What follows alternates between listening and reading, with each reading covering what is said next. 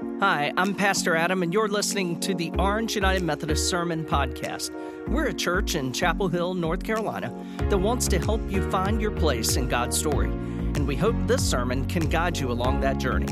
Visit orangemethodist.org to find out more information about location, service times, upcoming events, and ways to give. We hope you enjoy. Today's scripture reading comes from the Gospel of Matthew, chapter 20, verses 1 through 16.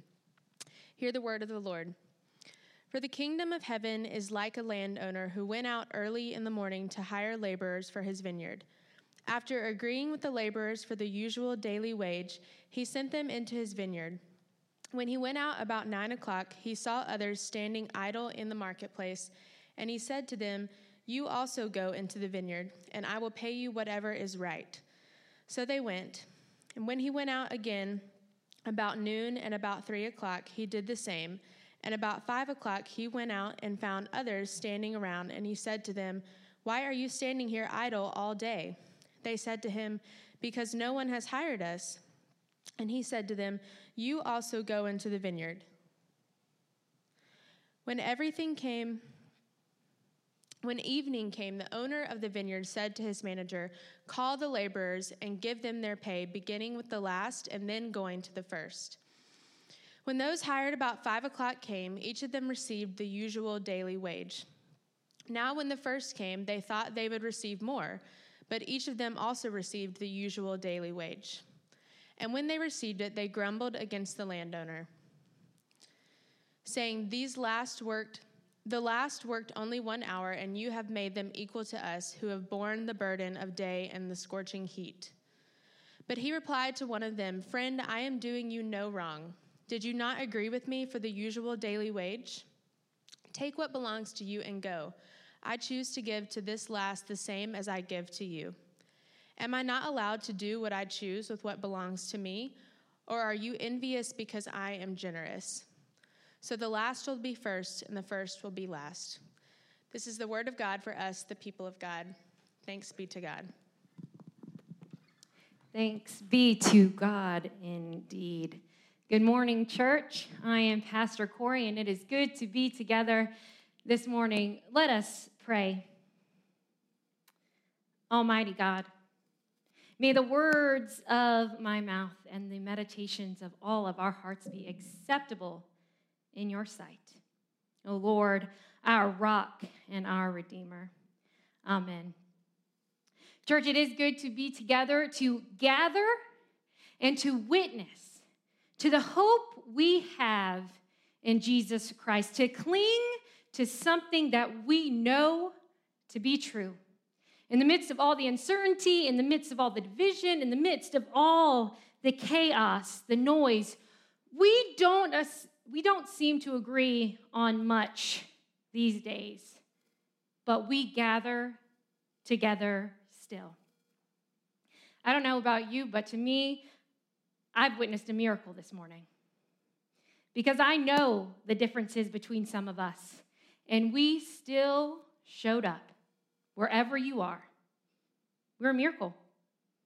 If no one has told you that lately or you've been looking for one, here it is. We are it. Here we are, disagreements and all.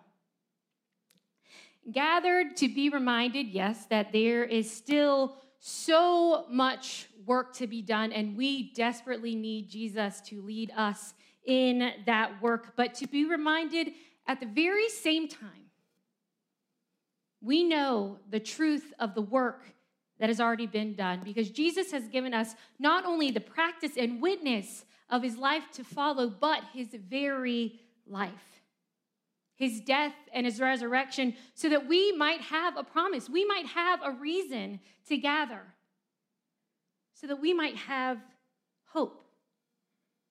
And the reason we hope, the reason that we gather is that we do agree, I believe, that receiving Jesus and in turn being like Jesus, seeking to be like Jesus, even if it's not easy and it is not intuitive, being like Jesus is better than seeking to be like ourselves.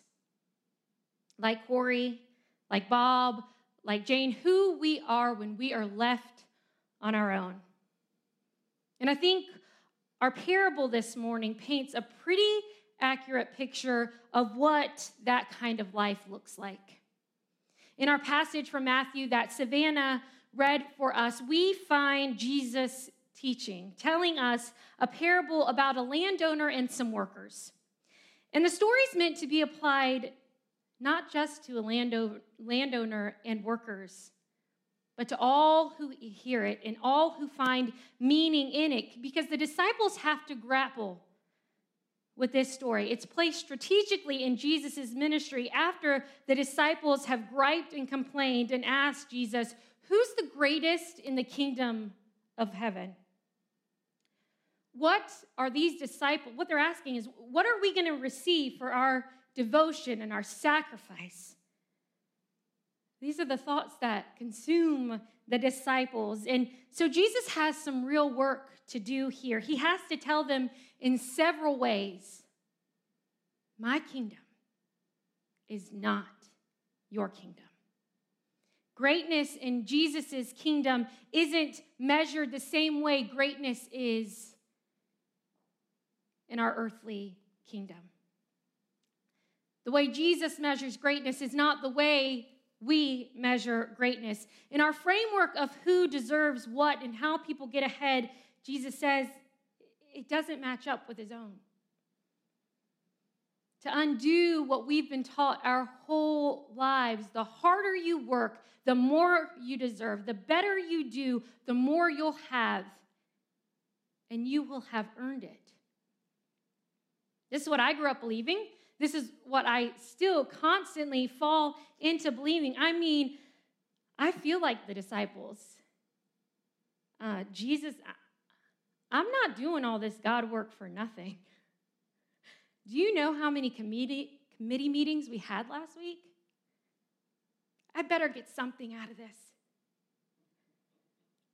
It better count for something. And Jesus is so gentle in completely shattering everything we thought and we think we know. Jesus has to teach us again and again what we struggle to understand about who God is. So he tells this story. A landowner hires laborers early in the day to work the field, and they agree without any conflict or without any real conversation on an acceptable wage. The landowner goes out again a few hours later and brings in more workers from the marketplace. He then goes out a third time to the marketplace even later in the day, brings more workers, and then even later in the day, with only an hour left, he brings yet more workers in to tend the land. And at the end of the day, he begins to pay out the workers, giving everyone who showed up, whether they worked 1 or 12 hours, the very same wage. Now calm down. I can see that you are very upset. I actually cannot see you, but I assume that you are very upset. This story is uncomfortable. And when, like you're thinking now, those ones who worked 12 hours see that the ones who worked 1 hour got the same pay, the scripture says they grumble. They grumble against the landowner, saying, these last worked only 1 hour, and you have made them equal to us who've borne the burden of the day and the scorching heat. You have made them equal to us. The disciples can hear echoes of their own questions from earlier when they'd asked, who's the greatest in the kingdom? We surely can't be equal. We can hear echoes of our own thoughts. I deserve more than those other people, yet the landowner. And they say to him, you've made them equal to us. How dare you? How dare you disrupt and confuse the way we have constructed the world? And that's really what they're saying, isn't it? How dare you? And Jesus answers them with these words. He says, but the landowner replied to one of them, friend, I am doing you no wrong. Did you not agree with me for the usual daily wage? Take what belongs to you and go. I choose to give to this last the same as I give to you. I'll give you a moment. Let that digest to see if we're adequately satisfied with that answer. Because Jesus keeps going. He says, as the landowner, am I not allowed to do what I choose with what belongs to me? Or are you envious because I am generous? So the last will be first and the first will be last. Am I not allowed to choose to do what I choose with what belongs to me? Or are you envious because I'm generous? So the last will be first and the first will be last. Can you believe we actually all put aside our differences this morning to come and hear this unfairness? It's frustrating. Some translations say, are you jealous because I am generous? And others say, is there evil in your eye because I am generous? That translation is particularly indicting because in Matthew we see throughout that the eye is actually the pathway into your whole being. So if there's evil in your eye, then you, in turn, are evil. This parable is challenging as parables are meant to be, and it challenges our understanding of merit and deservedness and performance and work ethic. But this parable stretches even further than workers in the field, right? Jesus' parables, they're meant to do that. We know Jesus, and we know that Jesus has been and is trying desperately to teach the disciples about generosity and status within the kingdom of God, which is being built here and now, and is at the very same time eternal. And we who gather today are hopefully longing, desiring to be part of that kingdom, of building it here and now, knowing that that promise isn't eternal. So Jesus is telling them that there are workers for the kingdom. The disciples are some of those workers, and they are giving it everything they have from the very first hour. Jesus has told them what they'll receive in exchange for that. The wage is the gift of life with him, here and now and in eternity. And Jesus is also saying that others at any time that they respond to the landowner's call may be welcomed into that very same promise, into that very same work. And we know the work is difficult no matter what time of day you join. But the wage, the promise remains the same. Life here and now and in eternity.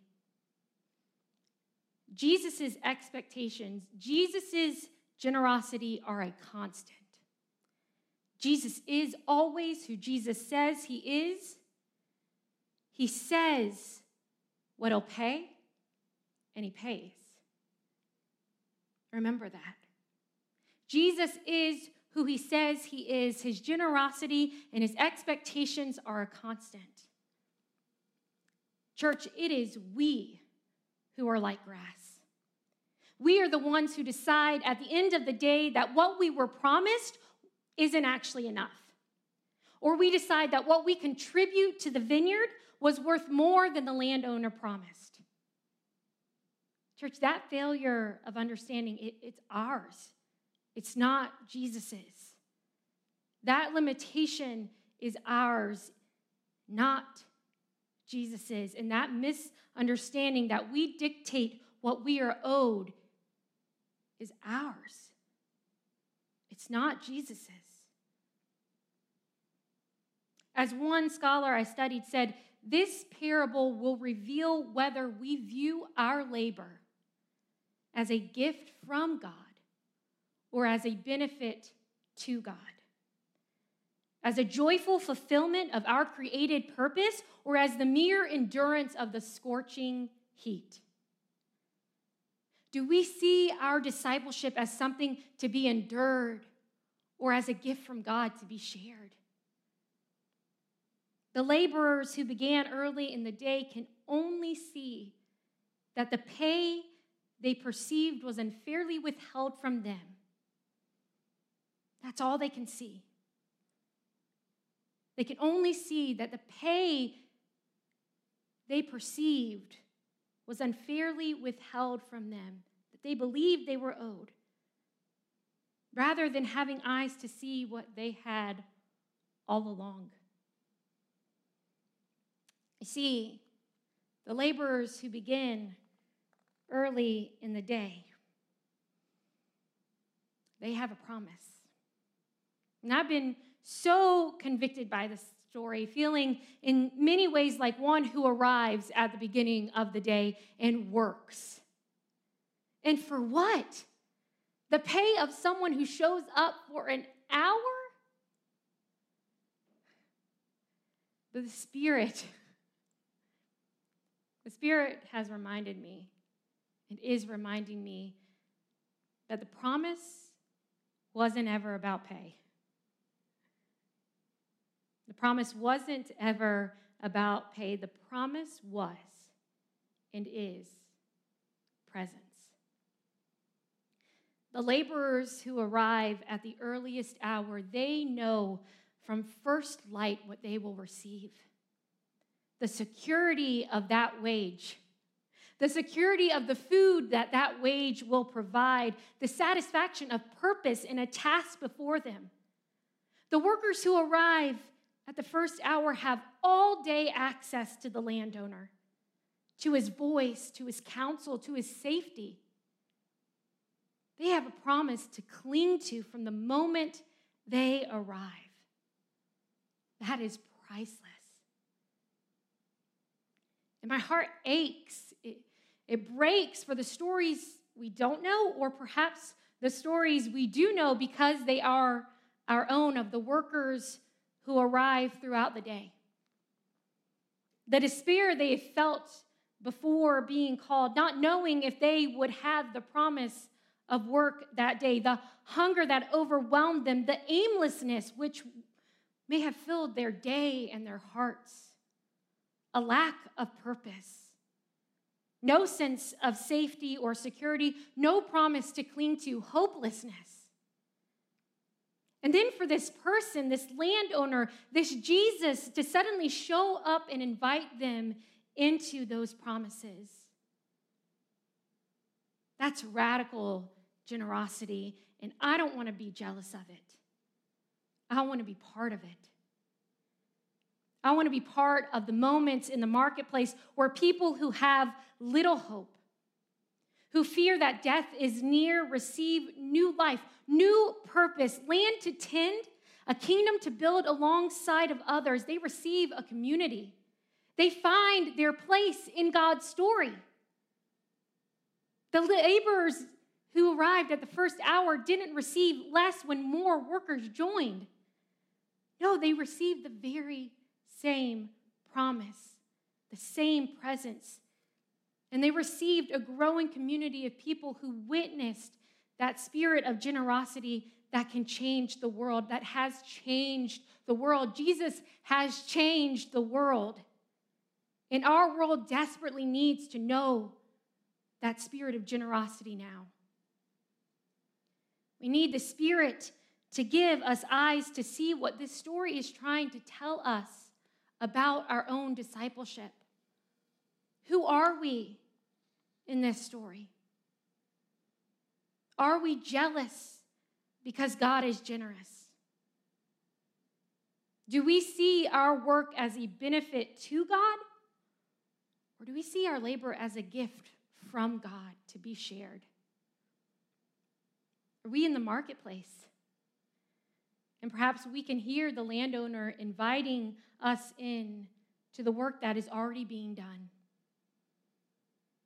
Can we see the promises that accompany us in the field, the presence, the gift and joy of being with Jesus? Church, may we not be limited by our own jealousy and by the kingdom we've built in our own minds, but may we trust in and be transformed by the extravagant generosity of the one from whom all blessings flow. Let us pray. Holy God, I read this week that much of praying is grieving. And in the last 7 months, I have never known that to be truer. The world feels like an endless comparison of who arrives in the field at what time and what each might deserve. Yet somehow, whatever we receive is never enough. We desire more. We fear scarcity in our own lives, often at the expense of others. We're desperate for Jesus, even if we don't know it. Give us your eyes. Allow us to see and receive the promise that is always before us, the promise that was never payment, but your presence. The hope we have in believing that you are who you say you are. Help us to know that promise. And help us to see our labor as disciples as a gift and never an obligation. Help us to know that promise, to celebrate when others discover it, no matter what time of day. For we know that this day and every day belong not to us, but to you alone. In Jesus' name, amen. Thanks for listening to this week's sermon. Please join us again next week. In the meantime, you can find us online at orangemethodist.org.